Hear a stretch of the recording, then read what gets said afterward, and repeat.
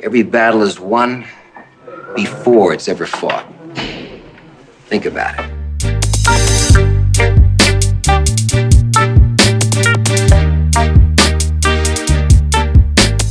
Y'all know me, still the same EIC for the INB, but I keep it low-key. No deals, serving no meals for those other G's. No frills, mad skills, I keep it low-key. Riding low, y'all know you can find me on TV, dropping thoughts on stocks and the economy.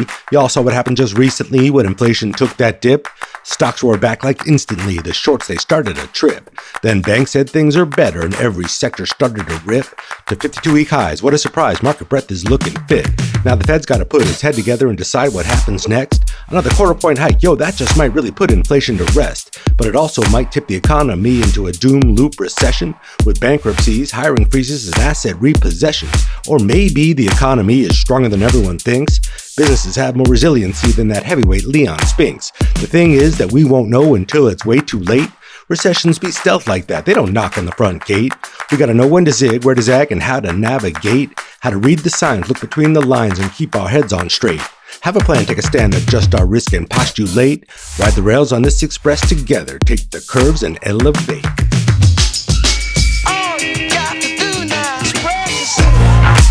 Welcome back and welcome aboard, and take a deep breath and feel the momentum.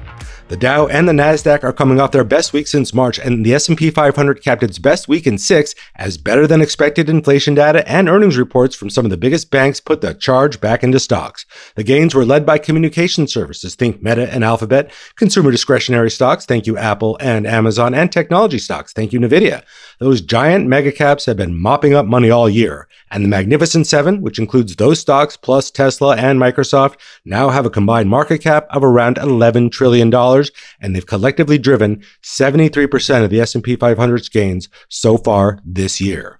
While that overconcentration has a lot of folks worried about the stability of this rally, market breadth has actually been improving lately. The consumer discretionary sector, which includes Apple and Amazon, of course, is at a 52-week high, up some 36% since it bottomed last October. But you got stocks in there like Nike and Hilton hitting higher highs all the time. Consumer discretionary stocks, not tech, are the best performing sector of the stock market since this bull market began 13 months ago. There's a lot of worrying going on about consumer spending lately, but don't tell the stock market that. We're going to get into more of that in a minute. It's the inflation deflation that's been getting all of the attention lately, and for good reason. Consumer prices rose at their slowest pace in 2 years last month, according to the latest consumer price index figures from the Labor Department, clocking in at 3% year over year. Actually, if you really did the math, it'd be more like 2.97%, but we round up for simplicity, and that's getting close to the promised land for inflation, that 2.5% figure the Federal Reserve wants to see. Have you seen the light? Yes! Yes! You know it, Jake. Those relentless rate hikes are working as consumer prices have declined for 12 consecutive months. That ties the record from 2021 in case you're keeping score, and it's got more experts actually believing in a so-called soft landing, that Goldilocks scenario where the U.S. economy avoids a recession and inflation continues to wane. And that brings us straight into our big three for the week. Circle it. Number one, another big reason behind the U.S. stock market lately is the dollar's decline. Remember what our pal J.C. Peretz at All Star Charts teaches us. The dollar and the U.S. stock market have an inverse correlation. A strong dollar hurts the bottom lines of the mega cap-based U.S. companies who derive more than half of their sales outside of this country. And the ICE dollar index, which measures the U.S. dollar against a basket of 6 other major global currencies, including the euro, Swiss franc, Japanese yen, Canadian dollar, British pound, and the Swedish krona, is approaching its lowest levels of the year. As inflation falls amid the Fed rate hikes, so does the U.S. dollar, and that is even more good news for the tech-heavy U.S. equity markets. We're probably going to hear more of that theme in the coming weeks when tech companies report their quarterly results. Number two, if you don't think mutual fund managers are paying attention to all of these dynamics and moving their assets in response, think again. According to BofA research, active mutual fund managers' total equity exposure is now above 90%. That's the highest level since November of 2021. When the S&P 500 bottomed back in October, their exposure was less than 20%. They were hiding in cash and bonds, but they are back and they are buying, and that is another big reason the S&P 500 is up 17.5% so far this year, the second best start to a year in the past 20 years. Only 2019 was better. And number three, you know you've become an economic force when you make it into the Federal Reserve's beige. That's the sound of 20,000 Swifties outside Lincoln Financial Field at Taylor Swift's Eras concert tour a couple of months ago. Tay-Tay, as my girls call her, has been packing stadiums across the planet for the past several months on this tour, pulling in an estimated $14 million per concert every time she hits the stage. The One may be the ultimate representation of consumer discretionary spending, which, as we've said, is holding up all too well, and consumers are feeling pretty confident lately, according to the latest consumer sentiment readings. They just topped their highest levels since September of 2021. According to the Philadelphia Federal Reserve Bank's latest contribution to the Beige Book summary, May was the strongest month for hotel revenue in Philadelphia since the onset of the pandemic, in large part due to an influx of guests for, you guessed it, the Taylor Swift concerts in the city. Now that is juice, and Taylor is untouchable.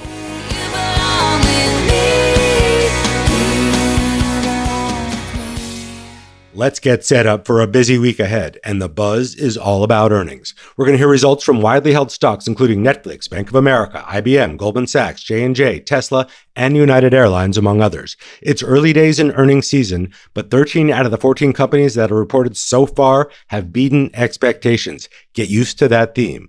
On the economic front, look for the U.S. Census Bureau's latest drop on June retail sales for more color on the strength of consumer spending. And we're going to get more data on the U.S. housing market with building permits, housing starts, and existing home sales for June. June may have been the beginning of the thawing of the U.S. housing market, as mortgage rates have been ticking lower as the Fed nears its terminal rate. As for the central bank, it will be in a quiet period this week ahead of its next meeting on interest rates July 25th and 26th. According to the CME's FedWatch tool, there's still a better than 90% probability that the Fed will hike rates another 0.25% to deal the final death blow to inflation. But that looks like the end of the rate hikes this year, at least right now.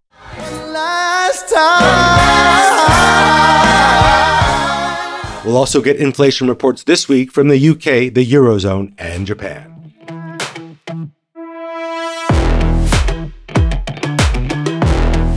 In case you haven't felt the tremors, there's a Bitcoin bull stampede happening in crypto land, and it's been going on all year. The OG of cryptocurrency is up some 85% year to date, way outperforming the S&P 500, the NASDAQ 100, and just about every other so-called asset class on the planet. To be sure, Bitcoin investors had a terrible 2022, with the price falling some 65%, but it's back, and the momentum feels kind of real again. But why is this happening? Is this the old Bitcoin as an inflation hedge theory, so-called digital gold as a safe haven?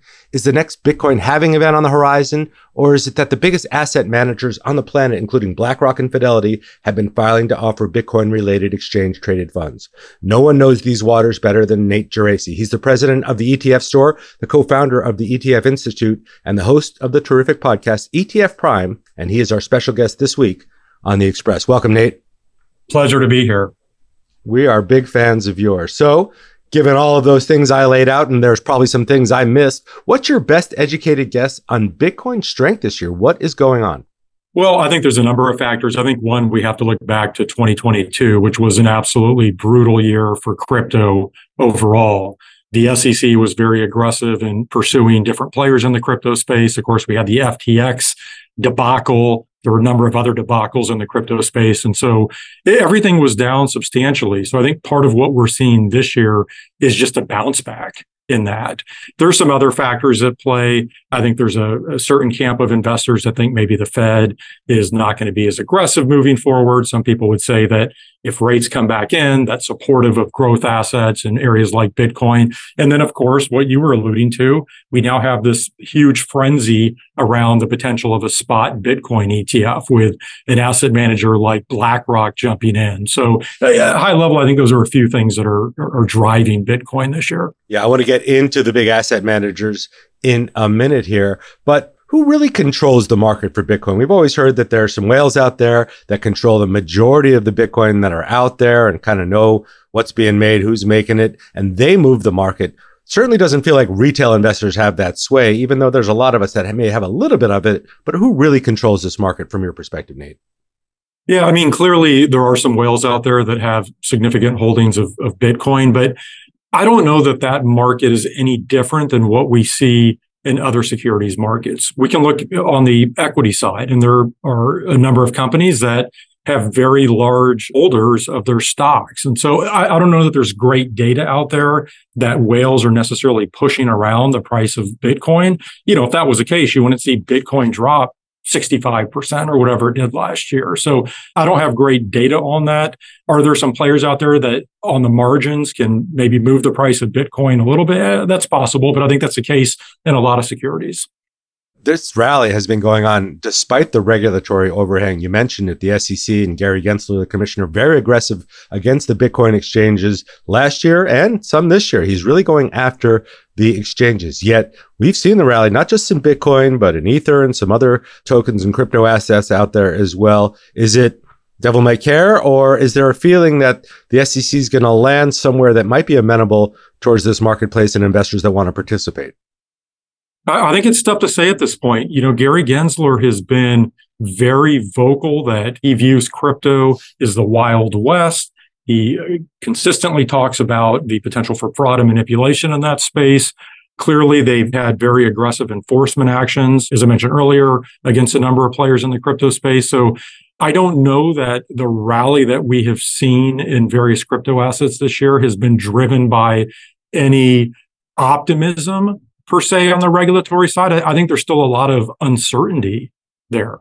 Could they be clearer on where they want to take the regulations here? The EU seems to have a little bit more of a handle on this, or maybe I'm reading too far between the lines here. Or do they just not know what the future is for regulating Bitcoin and other assets like this? It's such a great point, because ultimately the SEC is going to take their guidance from Congress and lawmakers. And the fact is, we do not have a sound regulatory framework in place for the crypto ecosystem right now. I think that's the failure. And the SEC, given that there is that lack of framework, they kind of have to go off of what their instinct and historical operating procedures are in pursuing regulation in this space. I think what it comes back to is, again, just this basic lack of a regulatory framework in place. That's something that Congress has to act on. Yeah, we've seen Congress try to explain Bitcoin and this ecosystem, and it's not pretty, but it's not like this just got here. Now we're a good 12, 15 years in to the cryptocurrency galaxy, so to speak. And a lot has actually happened since then. Bitcoin is the top performing so-called asset, as I say, of any asset, not just over the last half a year or since the beginning of the year, but you go back 10 years, there's nothing that comes even close to that. And there may be a lot of reasons: limited supply, a lot of enthusiasm around it, magnificent rises and crashes. It's got a sexiness factor to it, but there's also been the notion of it as digital gold. Do you think that still persists, where people do think it's an inflation hedge? What's your take on that? Well, first of all, I just want to make the comment, going back to the regulatory side, one of the things that I think is frustrating for a lot of individuals within the crypto space is that there's clearly been some bad actors in the space, but there are also a lot of individuals and businesses that are trying to do the right thing and build that space. And the lack of regulation there has made it very difficult for people who are trying to do the right thing in crypto. I just want to mention that. But in terms of the use cases for Bitcoin, look, I think it's very different depending upon who you talk to. I think clearly Bitcoin's potential value is highly complex and it's controversial. I would say the most common parallel that you hear is to what you were alluding to, which is to gold, since Bitcoin is often referred to as digital gold. There's a decent chunk of investors that think gold has real merit and that it functions as a store of value and a portfolio diversifier. But there's another chunk of investors who think gold is a worthless rock, that it's a relic. I don't think it's any different with Bitcoin. I think some see it as a digital store of value. I think other people see it as vaporware. I will say, whether we're talking about Bitcoin or gold or pretty much any currency, store of value, including the US dollar, it's all based on trust. And there's this belief that someone else believes it has value, right? Bitcoin has just digitized that and removed the middleman. So it's a complex topic, but I think the parallel to gold is probably the most common view of Bitcoin. All right, let's set the stage with the asset managers like BlackRock and Fidelity filing for these spot Bitcoin ETFs. First of all, explain to our listeners the difference between a traditional ETF, and I know you know that world really well, and a spot Bitcoin ETF. You don't actually own the underlying asset, do you? Well, you own the underlying, I would say indirectly, in that what you have is the underlying asset stored with a custodian. And your ETF shares represent an ownership interest in that security stored with the custodian. It doesn't matter whether we're talking about a stock, a bond, or Bitcoin. So there's no difference between a stock or equity ETF on the market and a spot Bitcoin ETF. Ultimately, your shares represent a claim to that underlying asset. In the case of a spot Bitcoin ETF, it would be Bitcoin. All right. So the custodians either have to own it or have to have some agreement to access it, because somebody has to control it at the end of the day. So why do you think BlackRock and Fidelity and other big asset managers jumped in the game so recently and so aggressively? They're not stupid. They have some of the smartest lawyers on the planet and pretty expensive ones out there that kind of know the regulatory landscape. Why would they do this now? Well, this is what makes the story so fascinating right now, because I think anytime the world's largest asset manager ventures into an emerging category, that's going to get people's attention. And I think the filing for a spot Bitcoin ETF was noteworthy just because of what we were talking about previously, and that the SEC has been extremely aggressive in attempting to regulate this space, right? They've basically taken this regulation by enforcement approach. So I think from anybody on the outside looking in, it was a surprise to see the world's largest asset manager, who we know is very well connected to regulators. We know they're very well connected to politicians. It was a surprise to see them jump into the space, right, where the SEC has been taking no prisoners. So in terms of what they know, look, all we can do is speculate at this point. BlackRock filed very soon after. We saw a slew of other issuers jump in right behind them. At the same time, we have this grayscale lawsuit, which we can talk a little bit about as well, because I think that's factoring in here. But in terms of what BlackRock knows, I'll just say this. BlackRock, they have an existing partnership with Coinbase, and that Coinbase provides crypto trading and custody and those sorts of things to institutional clients of BlackRock. We also know that BlackRock is one of the largest holders of Coinbase stock. And so I don't think it's crazy to think that BlackRock holds at least some sway in Coinbase's boardroom. It's not inconceivable to me to think that maybe they convinced Coinbase to enter into a surveillance sharing agreement with NASDAQ, and we can talk about surveillance sharing agreements as well. Or maybe they're heading down the path of trying to get Coinbase to become a registered exchange altogether. And maybe because of the relationship that BlackRock had with Coinbase previously, they knew that this was a path that Coinbase was open to.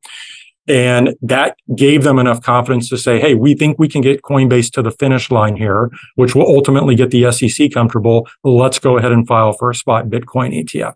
That would be my speculation on what happened, because again, I think BlackRock previously had not filed for a spot Bitcoin ETF, right? They weren't even in the game.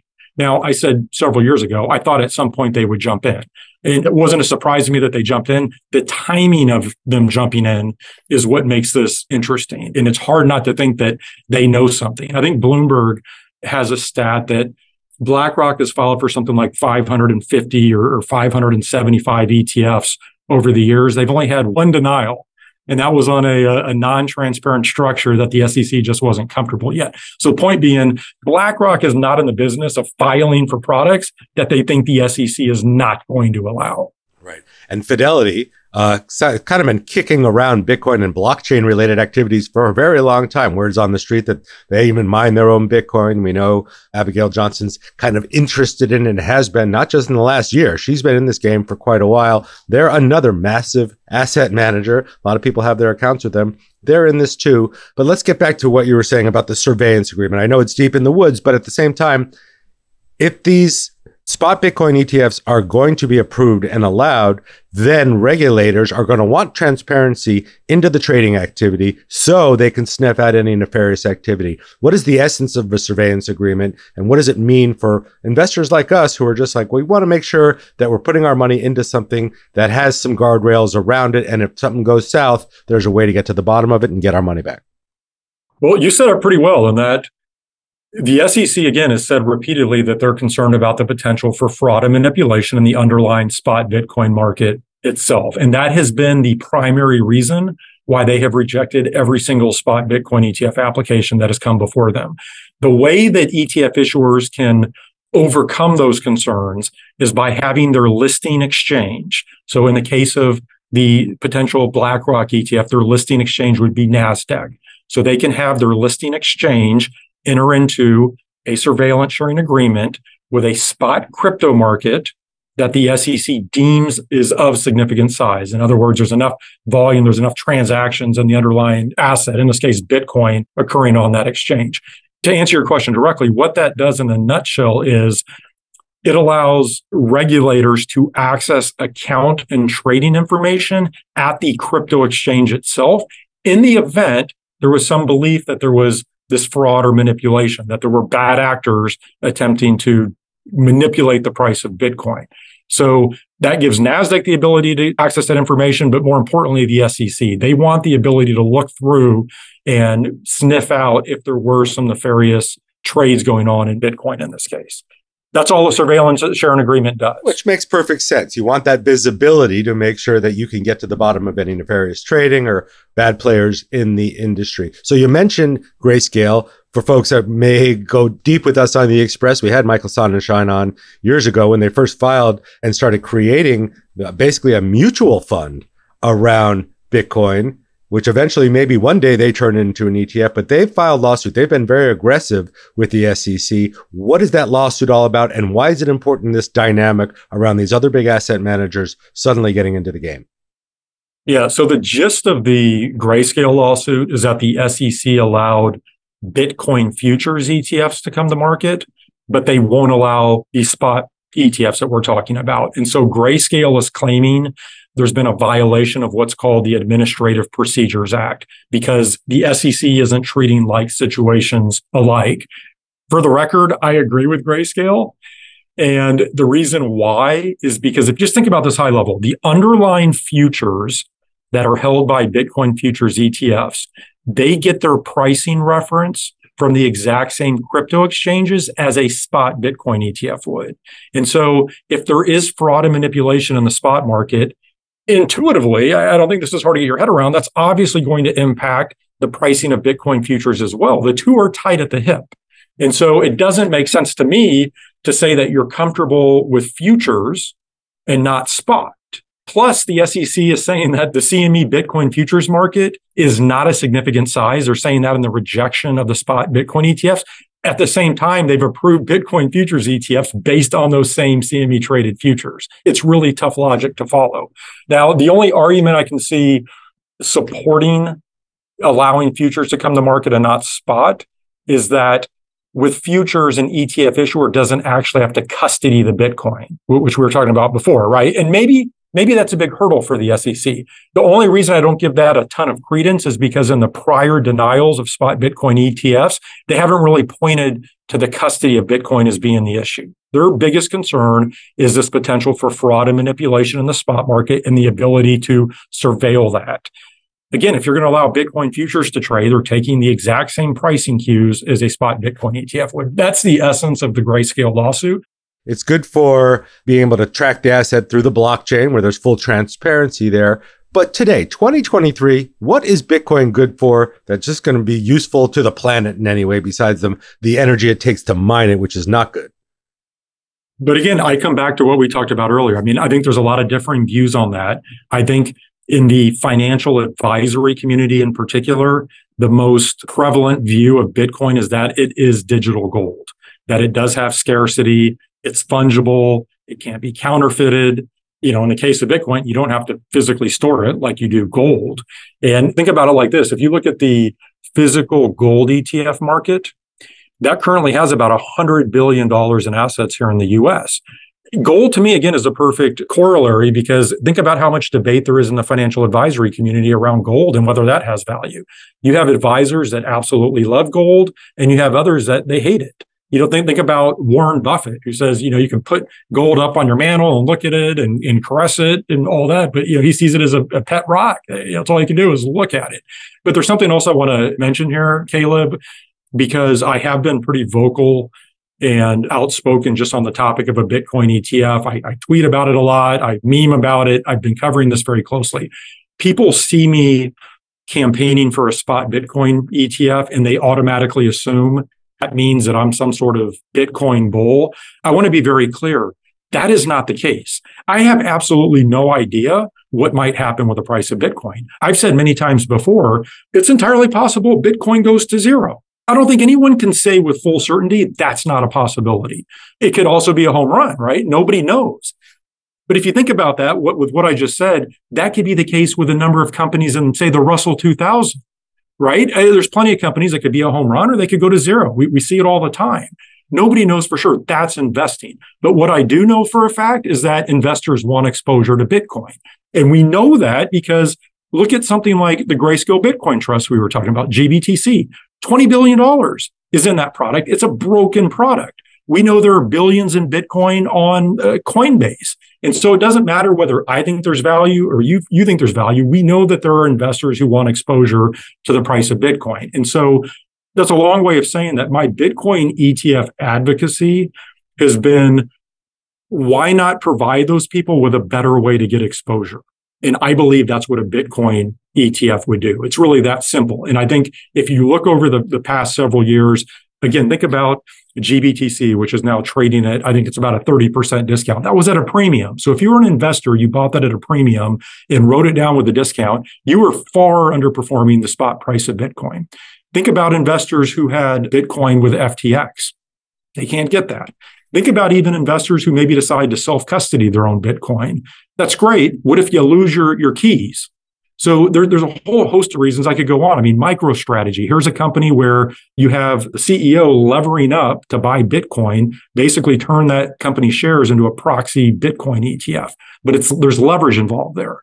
So you think about all these different ways that investors have tried to access the price of Bitcoin over the years. They're all suboptimal, in my opinion, and they're not as efficient as an ETF would be. Yeah, you're not a Bitcoin bull, you're an ETF bull, and really you've been one your whole career. And it is a good wrapper, could be a good wrapper for assets like this, right? 100%. Well, the other thing too is once you put something into an ETF wrapper, think about the market making that goes on behind the scenes of this to keep the ETF share price in line with the underlying asset. You have authorized participants. I don't want to get too far in the weeds here. These are Wall Street players. They're not in the business of losing money. And so if they're dealing with crypto exchanges, they think there's any sort of shenanigans, they're going to sniff it out. And what an ETF would do is really shine, a huge light on these crypto exchanges, I think would help the SEC's cause. Let's go out on this, Nate. Investopedia is a site built on our financial terms in our dictionary. I'm wondering what your favorite financial or investing term is. I have a couple of inklings of what it might be, but I'm sure you have a good one up your sleeve that we probably haven't heard before. So what is Nate Geraci's favorite investing or finance term? Really, I always go back to the old cliches. Things like there's no free lunch in investing, no risk, no return. And you can laugh at that, but I think sometimes investors become so enamored with shiny objects out there. And some of these sales pitches that I see, it does come back to education. Investopedia does an excellent job of that. I think it should always start with education and know that, again, there's no free lunch. So educate yourself on how you can best achieve risk returns for you. So I don't have a great answer there. You're putting me on the spot. I'm sure if I thought about it, I could come up with something better, but I'm a man of cliches. I'm pretty boring on the investment side of the equation. We like no free lunch. We're going to take that and take it to the bank. And again, folks, check out what Nate and his team have at the ETF store, at the ETF Institute, and tune in to the ETF Prime podcast. We'll link to all of those in the show notes. So very good to have you on the Investopedia Express. We are big fans and look forward to talking to you again. Thank you. This has been fun.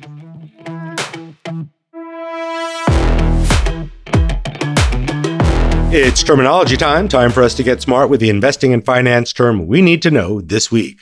And this week's term comes to us from J.H. Coetzee, who hit us up on the gram suggesting Elliott wave theory. We like that technical analysis term given the good vibes floating around the stock market lately. According to J.H. and our favorite website, the Elliott wave theory in technical analysis describes price movements in the financial markets by observing and interpreting so-called impulse waves tied to changes in investor sentiment and psychology. Those impulse waves establish patterns in markets as well as corrective waves that oppose the larger trend. The Elliott wave theory was developed by Ralph Nelson Elliott in the 1930s, who studied 75 years worth of yearly, monthly, weekly, daily, and self-made hourly and 30-minute charts across various indexes. His theory gained notoriety in 1935 when Elliott made an uncanny prediction of a stock market bottom, and it's become a staple for thousands of portfolio managers, traders, and private investors. Elliott defined rules to identify, predict, and capitalize on waves wave patterns in books, articles, and letters summarized in R.N. Elliott's Masterworks, published in 1994. Great suggestion, JH. We love that mix of sentiment and trading patterns that are all part of riding the waves of trading and investing. Last week, we got to celebrate our favorite event of the year, the release of the Investopedia 100, our list of the 100 most influential independent financial advisors in the country. The 100 represents those advisors who use their platforms across social media, their own websites, newsletters and podcasts, broadcasts and speaking appearances to spread the gospel of financial literacy and education to their clients, to their communities, and to their fellow advisors. We believe at Investopedia that financial advisors are our guides and allies to help us all make the best decisions we can about our money. We have a very special place in our hearts for those advisors, like the ones on the Investopedia 100, but all advisors, those who use education as their calling card to help lift everyone around them. It is our honor to honor them, and we salute all financial advisors for the great work that they do. We'll link to the list of the Investopedia 100 for 2023, and if you're looking for advice or planning in your state, you're going to find a list of terrific advisors no matter where you live in the United States. Special thanks to Nate Geraci for joining The Express. We're going to link to his terrific newsletter and podcast in the show notes, as well as all the reports we cited in this week's episode. And we'll talk again a little further on down the line.